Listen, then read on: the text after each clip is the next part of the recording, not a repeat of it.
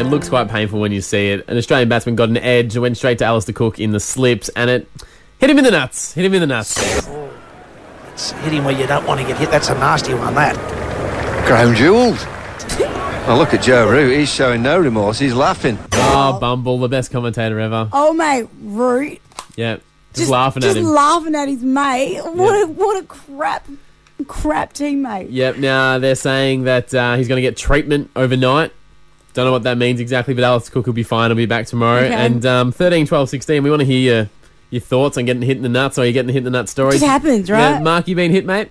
Yeah, I was just curious to find out what sort of treatment they would do for a blow to the nuts. Well, I was interested in that as well, Mark. Bag of ice, what I'd suggest is where they started. Ice? Jeez, that could be the end of him. Really? Oh, I don't know. I reckon ice would be more painful than being hit in the first place.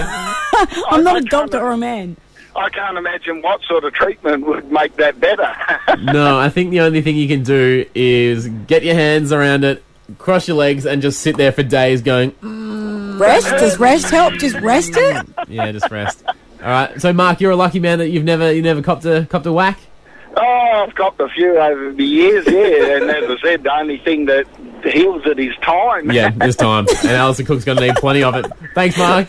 Thanks, mate. See you. Have a good day. Yeah, same to you, Mark. Will, mate, what's your story? What's happened to you? Mate, I wasn't hit the nuts. I was sitting down on the floor, and my wife had a Papazan chair. She was at uni. Like, we were just dating. Yeah. And there was an ad on telly. So I've turned around to have a bit of a cuddle with. She spread her legs a little bit, because I was sitting sort of between the legs and just rubbed my back and that. Yep. And the Papazan chair has slipped, and the tackle has gone between the ring of the Papazan chair and the top bit. You know how those things fit together?